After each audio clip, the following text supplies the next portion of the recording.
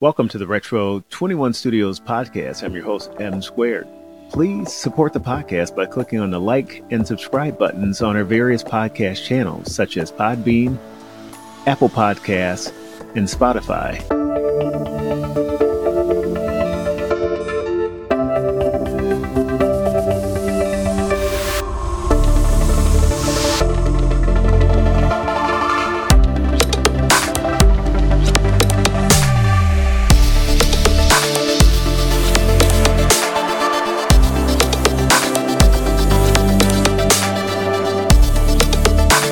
Saying power, but I'm saying words that tend to go along with power in all the written material out there. And so because of that correlation in its training data, ChatGPT goes, oh, he's asking a power question. And then it gives me the power question answer. Which is great, so long as all the training data is completely representative and universal of all the current and potential possibilities that are out there. But it ain't. And that's where bias comes in. That's right. Eric, are there any particular tools that you lean more towards just based on level of accuracy? It actually helps you get your work done?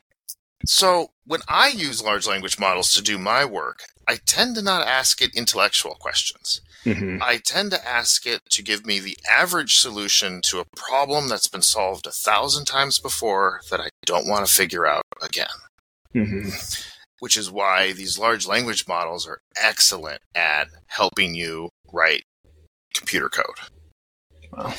And it makes sense, too, because not only is human language not that hard, computer language is even easier, right? These sort of computer coding languages were written in such a way so that it's a bag of words that are put together in such a way that a computer can read. It's already been thought of a way to make it easier for a computer to read it and understand it. And if I need to figure out how to do something in R, like I want to make a scatter plot of predicted values and I want to put margin of error bars on it, I don't know that off the top of my head. I'm an old man now. And a couple of years ago, I would just suffer through and spend about 3 hours just making mistake after mistake and just finally getting it right, maybe. Now what I do is I say 5 minutes, go to ChatGPT. I don't give it any real data, but I just say, I need to make a scatter plot of, say, Y, based on categories of X. And I know the standard error for each point of Y. What's the code for that? Boom, done, paste, change the vague variables with what I actually need. And what used to be 4 hours is 5 minutes. Is it plagiarism? No. But is it giving credit where credit is due? Probably not. Because it's just averaging what's out there. It's not thinking it through.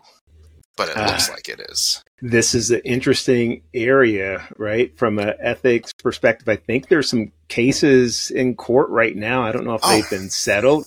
And it's along those very lines as far as, hey, that's my work. It feels very familiar to me. You guys stole it. That sort of thing.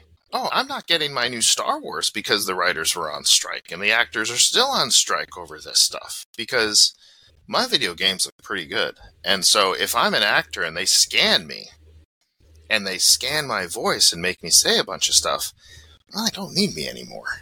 And so I think it's not random that the writer's strike got settled, but they're still waiting the actors out.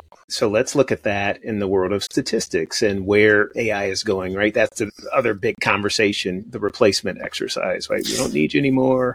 Yeah. What's happening in statistics? I think right now what's happening is there are people who solve new problems. There is no formula for the optimal whatever on how to figure this out and design. And that's why I wrote a paper and got published, because one wasn't out there. And it wasn't really hard to do, just nobody had done it before. Right. But I had to stop and think things through a little bit.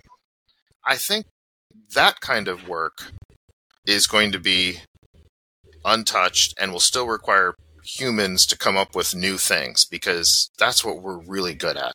We're really good at taking very disparate inputs and patterns we've seen and putting them together to create something new, right? That's like the definition of creativity. Right. AI is not creative. AI is an averager. And so AI will take a problem that's been solved 10 times and give you the average solution to it. But it's not quite there to create. It can find patterns better and faster than humans can with more data. But it doesn't know what those patterns mean. Mm-hmm. And so solving problems, creating new solutions, thinking about the ethics of the thing, I don't think AI is there yet. Once enough people do that, then AI can tell you what the average of those results were. Mm-hmm. But one thing that AI, I think, is going to cut into is the sort of manual task of taking a data set and writing SAS or Stata or SPSS or R or Python. I think I named everyone and didn't tick anyone off. Writing that code. Right. But the problem is, even in my own career, I've found I keep writing the same program over and over again. Right. It's redundant. Mm-hmm. And what I tell my junior colleagues is, if you're bored and doing repetitive things and not thinking about it, yeah, your job's at stake. If you're getting carpal tunnel, yeah, your job's at stake.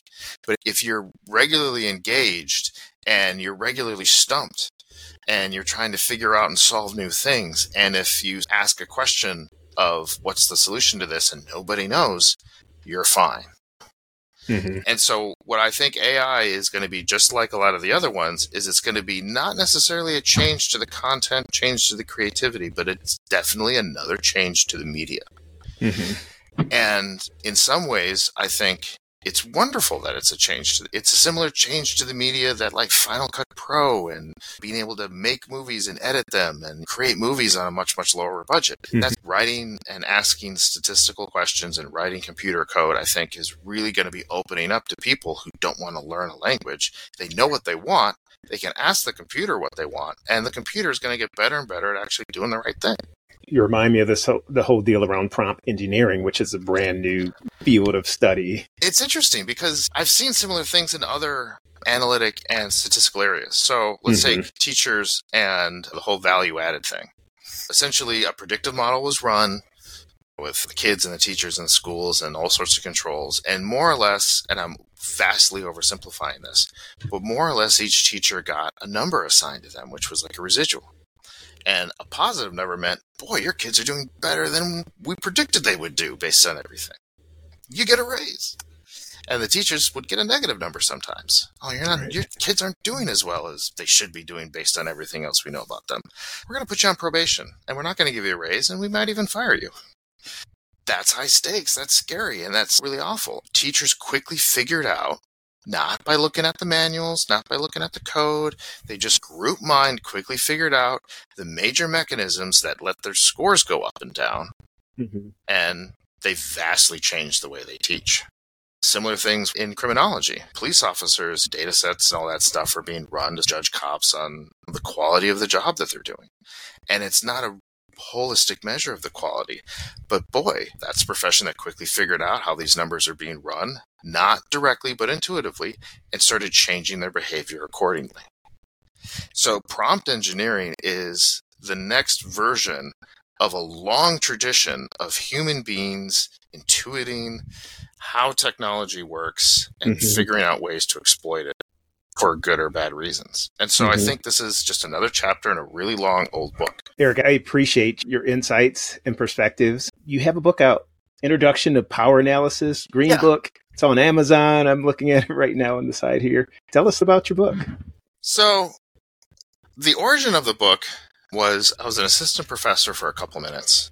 And before I was an assistant professor, I worked in the industry where I work again now, which is a lot of sort of people come to me with problems and I try to solve them and do all that kind of stuff. And then I'm a professor all of a sudden, which was great, except nobody was bringing me their problems. And to keep your job as a professor, you got to publish books and articles and stuff. And so I quickly figured out, oh my God, what do I know about that there isn't a book about yet? And while there's a lot of like really big books on power analysis, my personal favorite series of books as a social quantitative methodologist is the Sage Little Green Book series. It's like these sort of little 100-page books on one-off topics. And they didn't have one on power. And desperate to add to my CV, I just cold called them and I said, hey, I know about power. And I knew actually less than I connoted at the time. Got the contract and wrote the book. But in writing the book, I wanted to learn more about power analysis. And then I also wanted to write a stat book in a way that I would want to read it. The book is about power. So what is power? Statistical power is basically, a lot of times we take two groups and we compare them and we get this p-value. And we want that p-value to be small because basically it's saying, if we assume there's no impact, what's the probability of seeing what we saw in our data or a difference that's bigger, right? That's ultimately what the p-value is. Mm-hmm. And that's why it drives everyone nuts, because it's this triple negative axle thing that you got to wrap your mind around. We assume there's nothing. So what's the chance that we saw what we did see, assuming there's nothing? And if that chance is really small, then maybe we can just reject this idea that there's nothing going on. It's this crazy thing. And it basically is a combination of how much data do you have, how much variation is in that data, and your other design choices. That goes into the soup. And basically what power analysis is basically trying to say, what are the chances that this thing's going to work, assuming we have an impact? At the end of the penultimate Avengers movie, there's this scene where Doctor Strange kind of sits down and he gets all fuzzy and he's like looking through all the different multiverses and futures, and he comes back and I've looked at 10 million different realities and we only won in one of them. Basically, he was doing a power analysis for the Avengers, where it says, we don't know what the peculiarities of our sample are going to be, but we can say on average it'll be this, so we'll draw another curve around that, and if enough of that curve is past that statistical test threshold, we're going to feel pretty good. We'll come out with a statistically significant result. And so the book I wrote was basically how to do that in simple to a more complex situation. I will definitely pick it up. Is there a particular demographic? Is it something that a college student can pick up, high school student can pick up? And I don't know of a lot of high school students who are doing randomized trials, but if they are, it might behoove them to take a look at it, or another power book. I don't want to say mine's the best one, but I would say it's graduate students in fields that conduct experiments, because if you're not doing an experiment, or if you're not like doing a really well-matched sort of quasi-experiment, this book is really of no use to you, because to do a power analysis, say for predictive analysis, you need to know how all the variables relate. If you know how all the variables relate, then you don't need to do the next study. It's really about the sort of A/B tests that, as they're dubbed in data science, and how can you make choices, and what can you do to make sure you have enough data to have a good chance of getting the effect you think you're going to get. The chapters in there that I'm most proud of really don't have any formulas in them at all, actually. It's one about how to write about your power analysis, because when you're applying for grants or trying to win a contract, sometimes you have to write, and you usually only have about 2 paragraphs of space, why you think you have a chance at actually finding the thing. And so I have a chapter on what you need to include in that. That's a chapter I like. And then the other one is trying to figure out what your assumptions are, because unless you're doing stuff that's been done before, which I think we should do more of, but it's not a thing to do a lot these days, although that's increasing, you probably have no idea what's going to happen. So that other chapter goes through what can you find in the literature to try to piece together a plausible guess. And so those are the 2 chapters that I think are, out of the whole book, which is a bunch of formulas you can get anywhere else, I think those 2 chapters are actually the sort of intellectual contribution. So awesome. I will definitely pick it up. I have a heavy interest in this area. Matter of fact, you mentioned Python earlier, and I'm knee-deep in Python right now. I'm torturing myself with this data engineering course. It's awesome. I love Python. I'm an R nerd myself, but hey, open source. I like open source. And I think it's important to know how a computer thinks. That's right. And you run into all sorts of weird things where, if you're dealing with really small decimal places, you realize that computers are really terrible with precision. So what do you do? And that kind of stuff. So yeah, I love that stuff, and I think it's important. And I think power is important because what happens is we live in a world in which if you don't get that significant star, it's going to be a lot harder to get published. And so what happens is people who have these really sort of small studies with not a lot of folks, you do enough of them, you're going to win the lotto. Alpha 0.05 means when there's nothing there, 20% of the stuff is going to show up as significant. So all you got to do is do 20 random studies, and I guarantee you, I'm not going to guarantee you, but I'm pretty sure, I put money on it, that one of them is going to come out with a significant result. And so what happens is you got these lotto winners who get published that don't get replicated. And that study's been done. That's the whole replication crisis, which means a lot of people where there is an impact, if their study's not big enough, they don't pick it up. And so they don't get published. So no one hears about it. And so that's why power analysis is really important. It's about keeping the shelf space for the real stuff and not the BS stuff. Awesome. I'd love for you to join in the near future. Yeah, I'd love to. This stuff is really fun for me. So thank you. Thanks for the chance. Well, thanks for your time and have a great rest of your day. Thanks, you too.